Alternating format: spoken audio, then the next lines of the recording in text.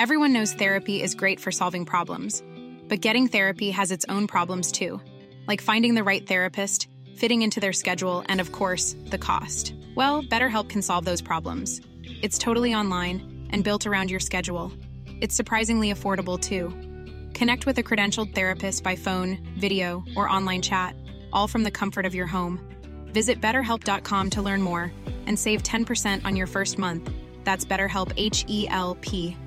Hey y'all, Darius Rucker here. A lot of people ask me, what inspires your music? And one of the big things is a strong sense of place. That's why I love my home state of South Carolina and want to share the awesome things it has to offer. From the beautiful mountains down to the sunny coast, it's got it all. Not to mention two of my personal favorites, great golf and amazing food. Come see why I love this place. Visit discoversouthcarolina.com.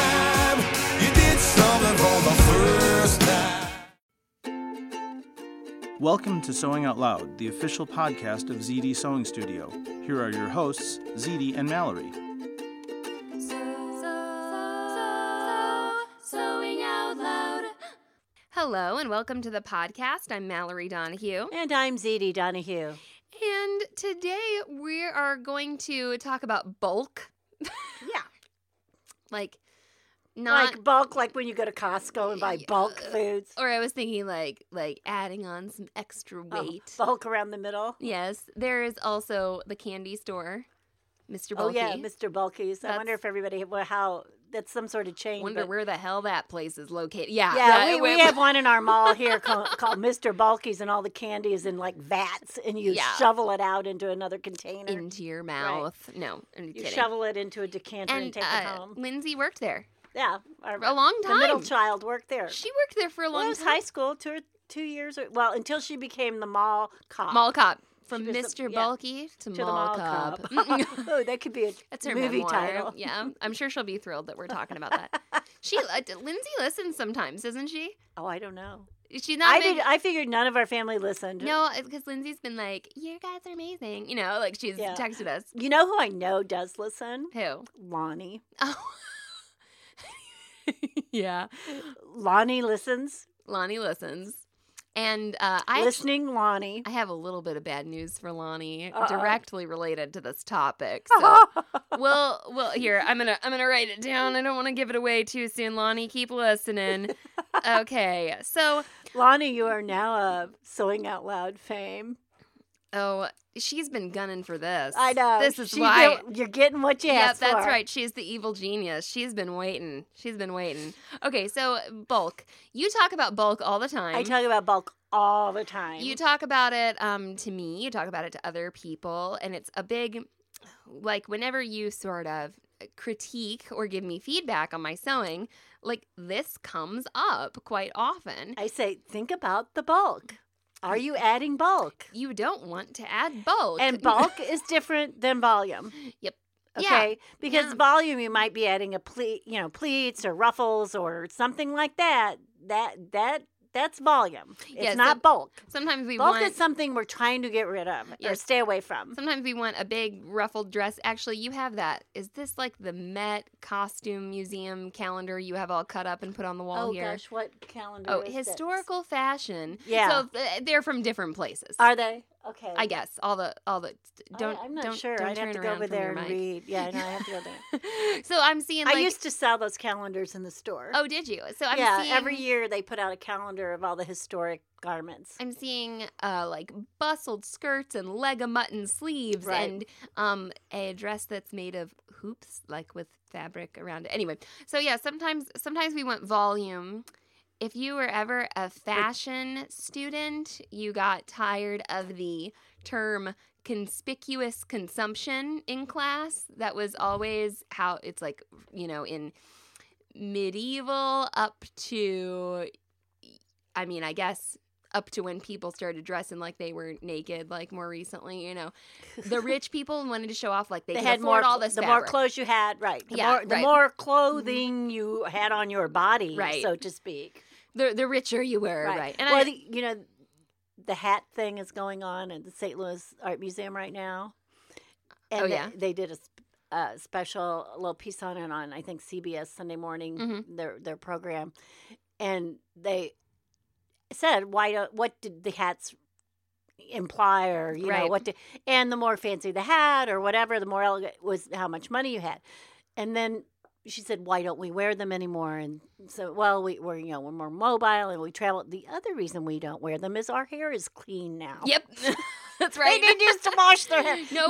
There were no coiffures then. There were no hairstyles. They shoved them under those hats. Yep, wearing a wig or something. So anyway, the topic of bulk is sort of a broad one, but I think we need to use some sort of specific examples. Right. One time, or do you want to start out with one? Well, go ahead. No.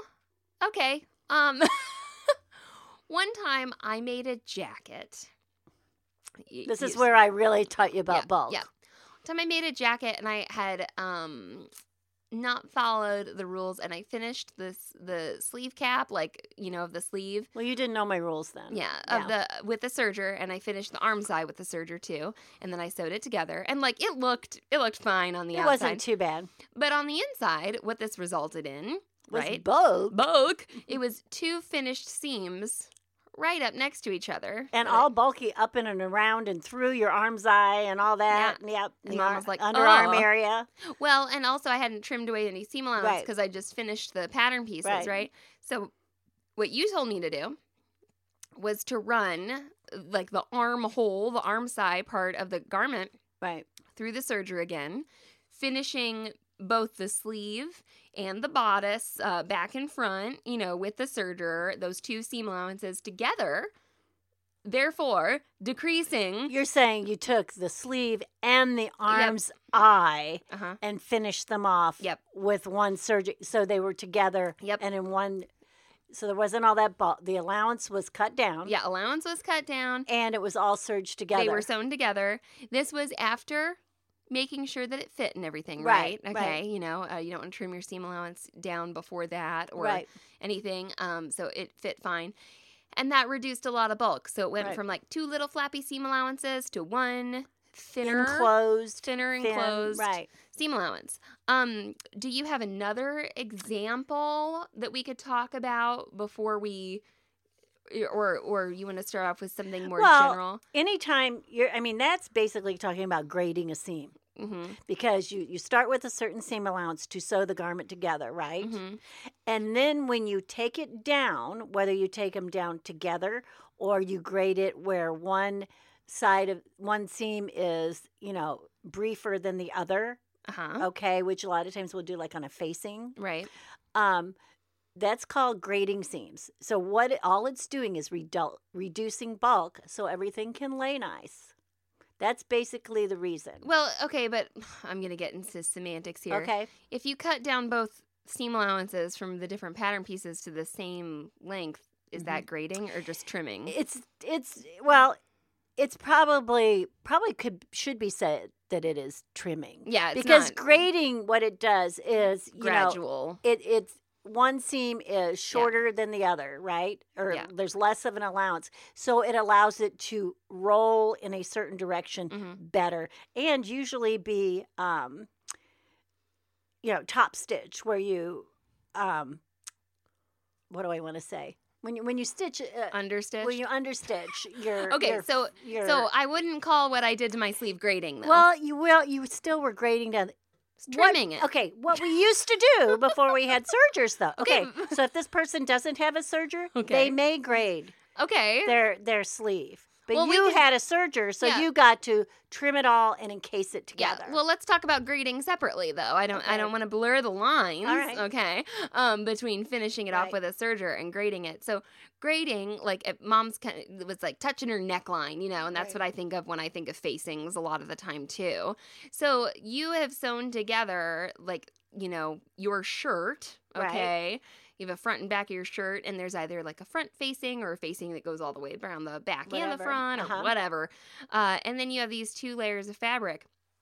So then when you fold it over, you have 4 layers of fabric, right? You got the facing seam allowance. And the 2 pieces of fabric. and the bodice seam allowance and the bodice. Right. So you've got four layers of fabric there, and this as long as you don't have any interfacing, yes. Or maybe you got interfacing too. So then you would grade that. So talk about grading a little bit.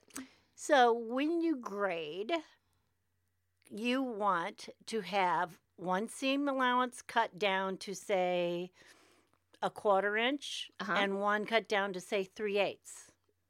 Right? So that one can basically sort of slide over the other. So the one that is the shortest would be the one that is on the facing side, where you are going to do that top stitching. Understitching. That we call understitching, right? The reason I'm saying top stitching is for people who don't know what understitching is, I want them to get a picture of your top stitching just on the facing, right? The facing and the two seam allowances. And the two seam allowances. This is folded out flat. Yeah. You're just on the facing, and you're going through the short seam allowance first, because that's your facing, right? You cut down, and the one below it. Now, the other thing you may have done in here is you may have done some nipping. Like clipping of curves, or actually notching out some curves, especially if you got a curve, right? Like a lot of necklines, right. Especially if it's a severe curve. You know, you're going to do some, and if it's a bulkier fabric, you're actually not just going to clip, but you will notch. So you will take out the bulk. Take out the bulk. Okay, well, I don't want our listeners to get top stitching and understitching mixed up, though, either. But I know what you're saying. That you're going from the facing side. Yes, and you're stitching on top. Yeah, on top. You're not on top of the facing, not from underneath, but on top. On top. Right. And I don't know if we have actually a video on understitching. Wouldn't be a bad idea. We were just making video plans. That down. That's what making video plans. Well, today. And I don't want to give a seam grading facing lesson here. I want to talk about the concept of bulk. Yep. And when you turn something, and why it doesn't work if you've got bulk in there, or if you leave too much bulk someplace, why it's not going to look right, why it's not going to look finished, why it might look homemade. Yeah. Another place that I like to trim down and do the same treatment as you talked about on the sleeves is when you're connecting a skirt to a bodice. So there's a waistline.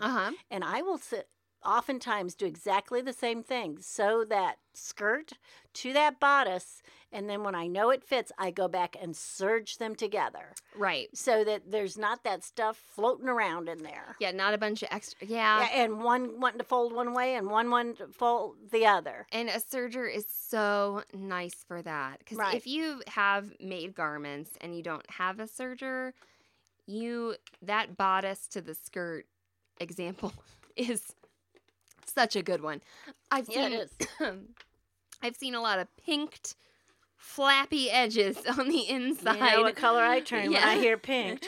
But anyway. So, I've seen a lot of pinked, flappy edges on the inside there. And of course, if it's your only option, for doing something like that, it makes sense. Right. But a serger can be really nice for that. So, and you've got a few more examples there. Well, but before we get to those, let's pause for a message break.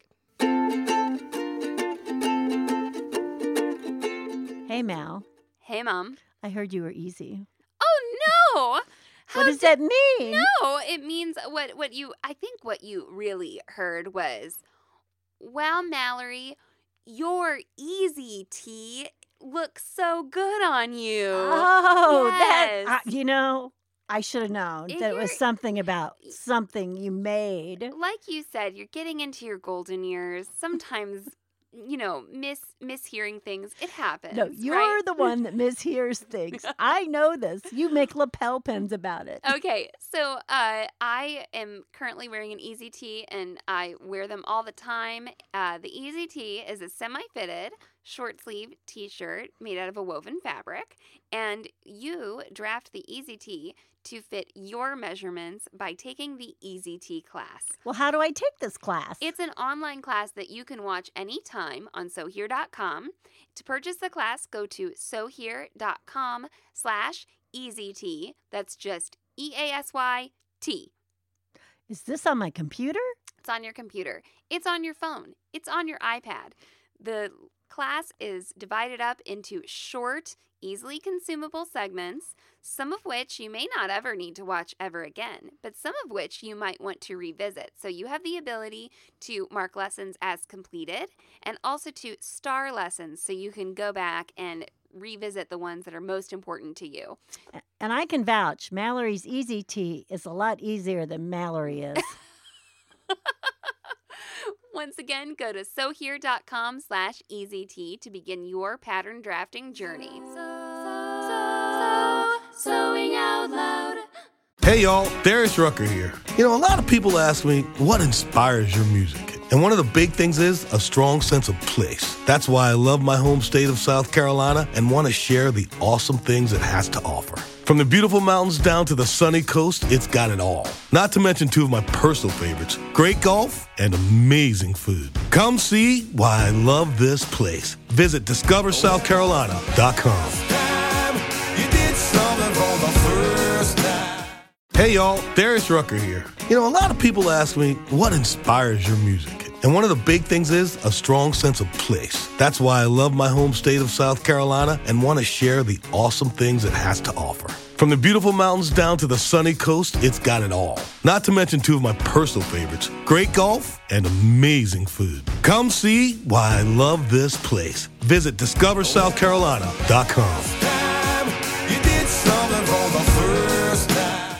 All right, and we're back. Okay, we kept the people waiting long enough, Mom. What's your next example? Okay, well, now we're going back to seam allowance again. Okay. But this is a little bit different. I'm talking about a seam allowance that basically you have sewn, say, a side seam. That would be a good example. So if you have a side seam and you've sewn your 5/8 or whatever, you can iron it flat, right? Right. Well, what I will do, especially on a woven, is I will have serged, right, over or overcast on those seams before I ever stitch them. Okay. Okay. So I've cut out my pieces, like the pieces of my garment, and I go, ooh, the side seams are going to be left raw, and here's a back seam that's going to be left raw that I'm going to put a zipper in. And, my shoulder seams are going to be left raw. I am going to serge all of those. Now, my arm's eye, I'm going to stay stitch. Right? Because I'm going to serge it later and do all that stuff later. And when I do that overcast, what stitch would I use, Mallory, Good on my question. serger? And how many threads? Yeah, well, that's part And of what kind of threads? That's part of the stitch. Okay. It's called a 3-thread overlock narrow. Right. Okay. And there's a reason. The 3-thread is less bulk. I'm also going to do a stitch as long as my fabric will tolerate and not ravel. And so I don't want it close and stacked up on itself. Yeah. I want it far apart. I'm reducing the bulk of that. I think finish. that sentence can sound a little funny when you're hearing it as long, so Mom's not going to do a 2 length. She's going to do a 3. Right. Maybe 3.5, a 4. Maybe a 4, yeah. But whatever keeps that edge from raveling as long as the stitch can be is what I'm going to do. Yeah. And the other thing I'm going to do is I'm probably going to use, serger thread. Right. Which Normal is of a lighter weight. Yep. Or I could even use Like machine embroidery thread because it's very fine, or cotton darning thread is very fine. A lightweight thread. So a 3-thread, just real quick to define this, a 3-thread overlock narrow is a 3-thread stitch on your serger. It uses 1 needle, and this is where we get into Lonnie's bad news. The 3-thread overlock narrow is using the right needle, Lonnie. Yeah, because you get the skinniest finish with that. You get the narrow. Stitch. And so then you're using your 2 loopers on top of that. Okay. And can we talk about the 3-thread narrow, or do you in another application, or do you I don't know if that's where you want to go. That's fine with me. That's where. Are we reducing bulk if we use it? We're reducing bulk because your recommended stitch for most knit garments is the 3-thread overlock narrow. Absolutely. Or even a 3-thread rolled. To seam them? Yep. It depends on what it is. I have seamed with a 3-thread rolled edge. If it's very fine, like a chiffon, I may use a 3-thread. But that's not a knit. Oh, okay. We were talking okay, about we're knits. talking about knits. Okay, I'm sorry. Sorry. So we're talking about knits Right. here. You're recommending. No, but I've used rolled on like a sheer sort of knit panel in a leotard or something. Mhm. I've used the rolled hem. Well, what Lonnie posted on Instagram was that What'd you do, Lonnie? She didn't think that she was going to become a convert from using the 4-thread, overlock stitch.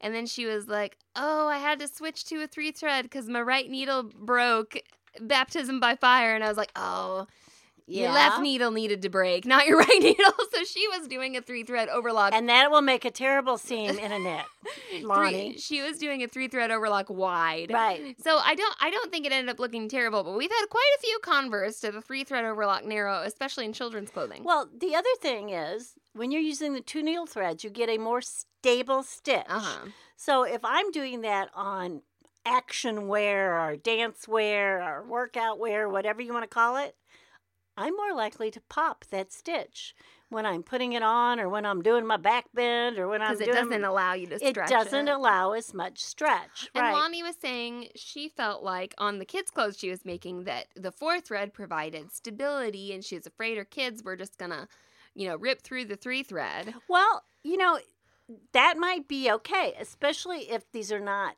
skin-tight clothes. Okay, but if these were tight clothes, her durability would go down basically with a 4-thread. And that 3-thread overlock narrow, I think maybe it was Kim that posted in the group like footy pajamas that she was making for the kids. And I thought, oh man, a 3-thread could really give you more room to curve. Well, that's true too. Right. They had little feet in them, Feet, right. And I was like, oh man, yeah, I think I'd want to use the 3-thread narrow there for sure. And she said that she had switched and enjoyed it. I mean, let me put it to you this way, Lonnie. How many stitches do you use in your conventional machine when you stitch a seam? Oh my goodness, I think that's only 2 threads. Yeah. And now you're using 3. Yeah. So think about that, Lonnie. We're giving Lonnie a hard time, and she can handle it. We're gonna get stickers all over everything. That's right. Lonnie's a sticker person. Lonnie's a sticker crazy person. No. So people are gonna be like, they were so mean to this girl named Lonnie. It's because Lonnie knows how to dish it out too. She deserves it. Yes. So anyway, your 3-thread overlock narrow, that I feel like has been just a really big sticking point or a big it's a piece of advice that we offer everybody a lot. Do what you finally think is best for you. But give it a try. My recommendation comes from my experience and knowing what works for me. But like I said, if she's making like a polo shirt and using a 4-thread overlock, go ahead, not a big deal. Big deal. But like a leotard, you might be sorry because it's just not going to stretch. Yeah. And when it stretches the most is when you're putting it on. Right. Yeah. It's not even when you're like in it. It's right. It's when you're putting it on. Well, and that's an interesting concept. People think of the 4-thread. Okay, 4-thread, more stable, stronger, won't break. But if you're working with a knit that's stretchy, you actually want, of course you don't want the stitch to break, but you need it to give. And then, maybe you can also use stretchy thread for that. Yeah. That would help too. That would make it even stretchier. Okay, you got more examples there? Well, another way to lessen your bulk is do be careful about your interfacings. Oh, yeah. And so we talk about I just don't ever put in a fusible interfacing ever. Don't like the way they're made, don't like what they're made out of, and don't like what they turn into. Yep. Okay? That I have had people complain about they turn crumply or crinkly or they can actually hear them after a while, which I think is really funny. They it's generally because they're not a fibrous it's not the fiber that we sew with. A lot of times it's a cellulose type product, so it's more like a paper product. Right. So again, My favorite, cotton organdy. Oh, the cotton organdy isn't stiff enough. Use 2 layers of cotton organdy. What about silk organdy? It works too. Use 2 layers of silk organdy if one isn't enough. Or if you have, if you're making a shirt out of like a cotton, and just use 2 layers of the cotton. 2 layers of the cotton, or you might not need interfacing. I'm really being really careful about saying this because if you have a pattern and it suggests interfacing, you probably need it. Right. But then again, if you're jumping away from the recommended fabrics that it's using, it probably also says you can use fusible interfacing too. I wouldn't write that in my pattern. But anyway, this is all judgment. And are you adding bulk or are you not adding bulk? Well, and I made do you need to add, you're trying to add stiffness, not bulk. You're trying to add form. Stability. Right. Form's a good word. Right. Shape. You know, Right. so if you do have something that's not keeping its shape, Right. Yes, maybe you need to add something to stiffen it. Now, I've actually put tulle before in things, yeah? like a flat piece of tulle, just because I wanted a little bit more of a stiffening or something. I made a button-up shirt. I'm going to finish my sentence. I'll let you this time. I made a button-up shirt, and it was supposed to be a woven button-up shirt and made out of like a lightweight woven. They told you to interface the placket and the collar, Right. etc. Well, I made the shirt part out of an ITY knit. This is like a thin knit. Right. And then I made the placket and the collar out of denim. Right. Like a black denim. And so, that's 2 layers of denim. I'm not interfacing that. And it's 2 layers on a button placket that has a 5/8 inch seam allowance. And so really it ends up being almost like 4 layers the whole time. And I'm like, I'm not interfacing this.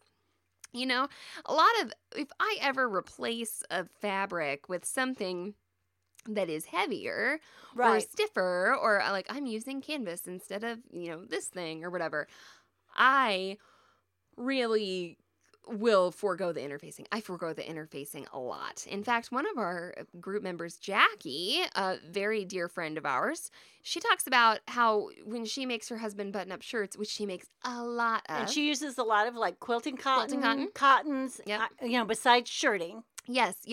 So she talks about how she doesn't interface that at all. collar, the placket, nothing. Now she stabilizes it, like when she makes a buttonhole or something. Right. She'll use the stabilizer that tears away so that she gets a good shape on her buttonhole. Or if she doesn't, she does now. No. Yeah, she doesn't. She's I have also interfaced with quilting cotton. Yeah, we have a woven cotton here that's a very fine cotton that we use. It's just a white combed cotton that we have a bolt of that we use for facings and inner type things that, don't always get seen by the public, but, perform some other function. Well, and that's the thing is you were talking about we had a very heated discussion about collars today.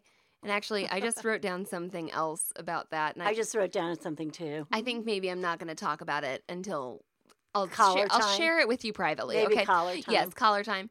So, we were talking about shirt and shirt collars and interfacing and how we don't do that all the time. And then you're like, yeah, what if you make a sheer shirt? Right. And Sharon, she made some button-up shirts from sheer fabric and actually gave them away as presents, which I'm like, I still don't know how she does that. I don't know. Yeah, I don't know how she did it either, but she did. And you like, what are you gonna put in there? Of course, you can interface sheer fabric somehow, but you're gonna take away the sheerness with other sheer fabric, right? With other sheer fabric, but like you're not. I wouldn't put a fusible interfacing in there. Like obviously there are other options, right? And cutting 2 layers of fabric or putting a piece of cotton organdy in there, cutting them out at the same time is a really great way to do that. So. I think that's a good point is you're interfacing. Now, I don't know if you want to get into this. Uh-oh. And we might not, because this is a garment sewing podcast. But a lot of... What are you going to talk about? I think about bulk reduction a lot in bag making. Oh, my gosh, yes. People are crazy. Yeah.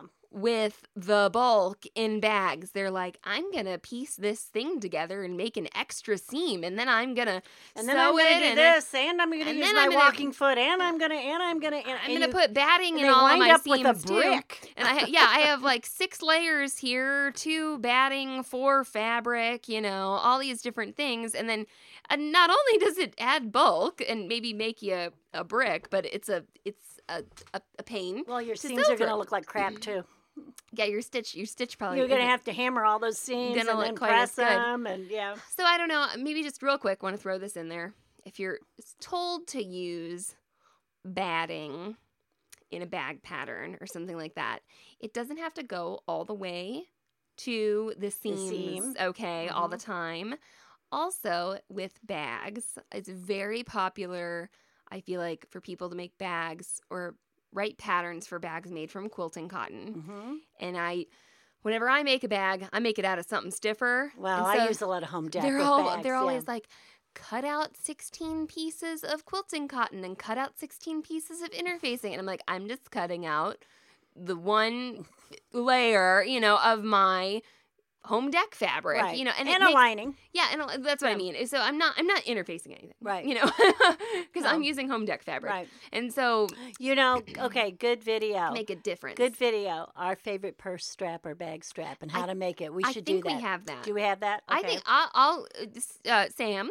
I think it's in an Inside ZD Sewing Studio where we make our perfect purse strap. I think we do. And so that's a really good one, and we put a small amount of batting in it and fold it over and top stitch it, and it's wonderful. And it came to my mind. So, you have any other examples? I do. I have buttonholes. Okay.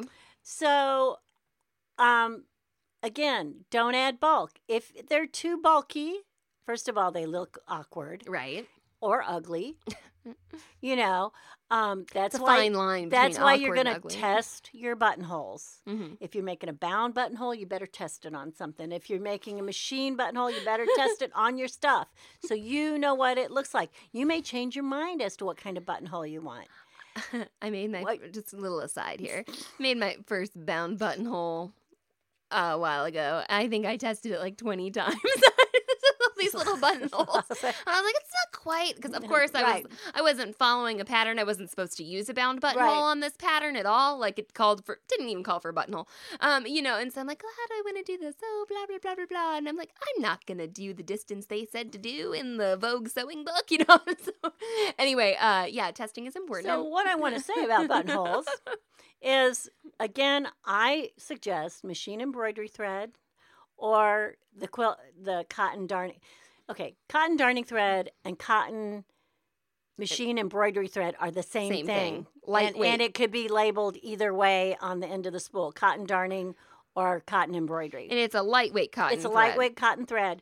And those will give you a nice, flat, non-bulky buttonhole. But always stabilize it. Yep. And tearaway stabilizer on the back. If you have any questions about buttonholes, go listen to the Buttonhole podcast. You listen to the Buttonhole podcast. I think that's a couple of podcasts ago. That's right. And it was a hit. Okay, the other thing I'd like to talk about are hems. Okay. Hems were a big, big deal when I first learned to sew. So that would be... Is that 50-something years ago? And they're not a big deal now. Well, they're a different deal. Right, I know. Okay, yeah, they're a different deal. And if you had a cotton dress, you had a 2.5-inch hem, and you had hem tape is what they called it. Uh-huh. You actually put this tape on the hem and then hemmed it, okay? If you hemmed it by machine or by hand or whatever. Let's not do that anymore, okay? Well, I got really smart really fast. I didn't have any hem tape, one time.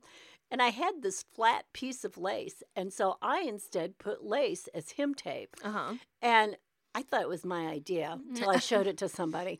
And they're like, oh. It was your idea for a little bit, It was my idea for like a day and a half. And then I showed it to Dorothy, which was my friend's mother. And she said, oh, Yes, I do that sometimes, especially when I can't find tape to match the color or whatever. And I said, well, I'm doing it from now on because I thought hem tape was pretty ugly. And it was really an ugly stuff, you guys. It was not attractive. It was this like polyester, yucky, slick, dumb stuff. I don't know. And you were always supposed to buy it to match your fabric. I guess we used it because we didn't have a good finish for our hem. I don't know. So what I do now, okay, if I really do want a 2-inch hem or 2.5-inch hem, which I don't really do that often anymore. Right. Especially, but on a cotton dress, or say I smocked a little girl's dress, and then I would put sometimes a 4-inch hem in because you want the weight to pull it down. When are you going to smock a little girl's dress, Oh, Mom? I've done that, and I've got them all saved. And I don't have to do them anymore. You don't have to do it again. That's right. They've been through 14 children, I think. But anyway, I serge that edge of that, and then I go and do my blind hem. Right. If I did not have a serger, what I would do is I would turn that over like a tiny hem it with machine, and then, just do a tiny, tiny hem on the edge of that, and then turn it up and do my hem. I wouldn't bother with all this tape and adding and all this stuff unless I wanted to put that nice little piece of lace in there that looked kind of fancy. So the other thing about hems, and this is where this is a nice distinction, I think maybe a good place to wrap up I wasn't finished. This is maybe a good place to wrap up the podcast. No, go ahead, Mom. One more thing about hems. I hear you all talk about bridesmaids' hems. I hear you talking about the bulk in them and all of this. They need to be a tiny hem. Just serge it, fold it up, and top stitch it. That is basically what the a lot of times they do sort of a modified rolled hem. You don't want a big, bulky, deep hem in a satin dress. In a satin dress. It's ugly, you guys. Yeah. It's not supposed to be there. Not good. Not good. You got to get into this millennium, okay? Well, We're doing just a tiny little hem. So can I wrap up the podcast? It can be wrapped. Can I hem it? I think. Can I hem it up? Hem. Well, I just told. Okay. So speaking of not this, what? Go ahead. Wait, I just want to say this before this is over because I hope we've addressed most of the places there's bulk. If we haven't, you need to think about bulk. It's what will make your garment look fine and finished. So you're trying to get rid of any big, lumpy, dumb stuff. Right? Yep. In your garment. Okay. So now I don't have quite the wonderful ring to the end of my podcast. My podcast ending I was going to. But I'm sure people are just wondering what I was going to say, including you. With hems, once again, Garment Sewing Podcast. But sometimes in home dec, in our draperies and stuff like that, we fold up the hem a couple times to add not bulk, but weight. Weight.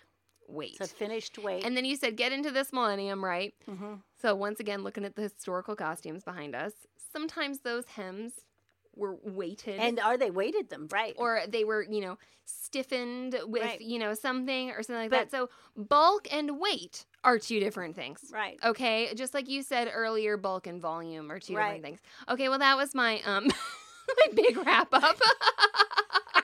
You're welcome, everyone.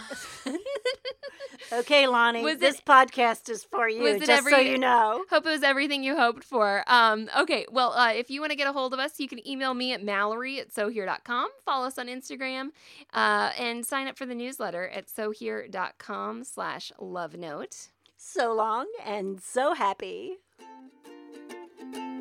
Thanks for listening to Sewing Out Loud. For even more expert sewing advice, visit sewhere.com. Hey y'all, Darius Rucker here. A lot of people ask me, what inspires your music? And one of the big things is a strong sense of place. That's why I love my home state of South Carolina and want to share the awesome things it has to offer.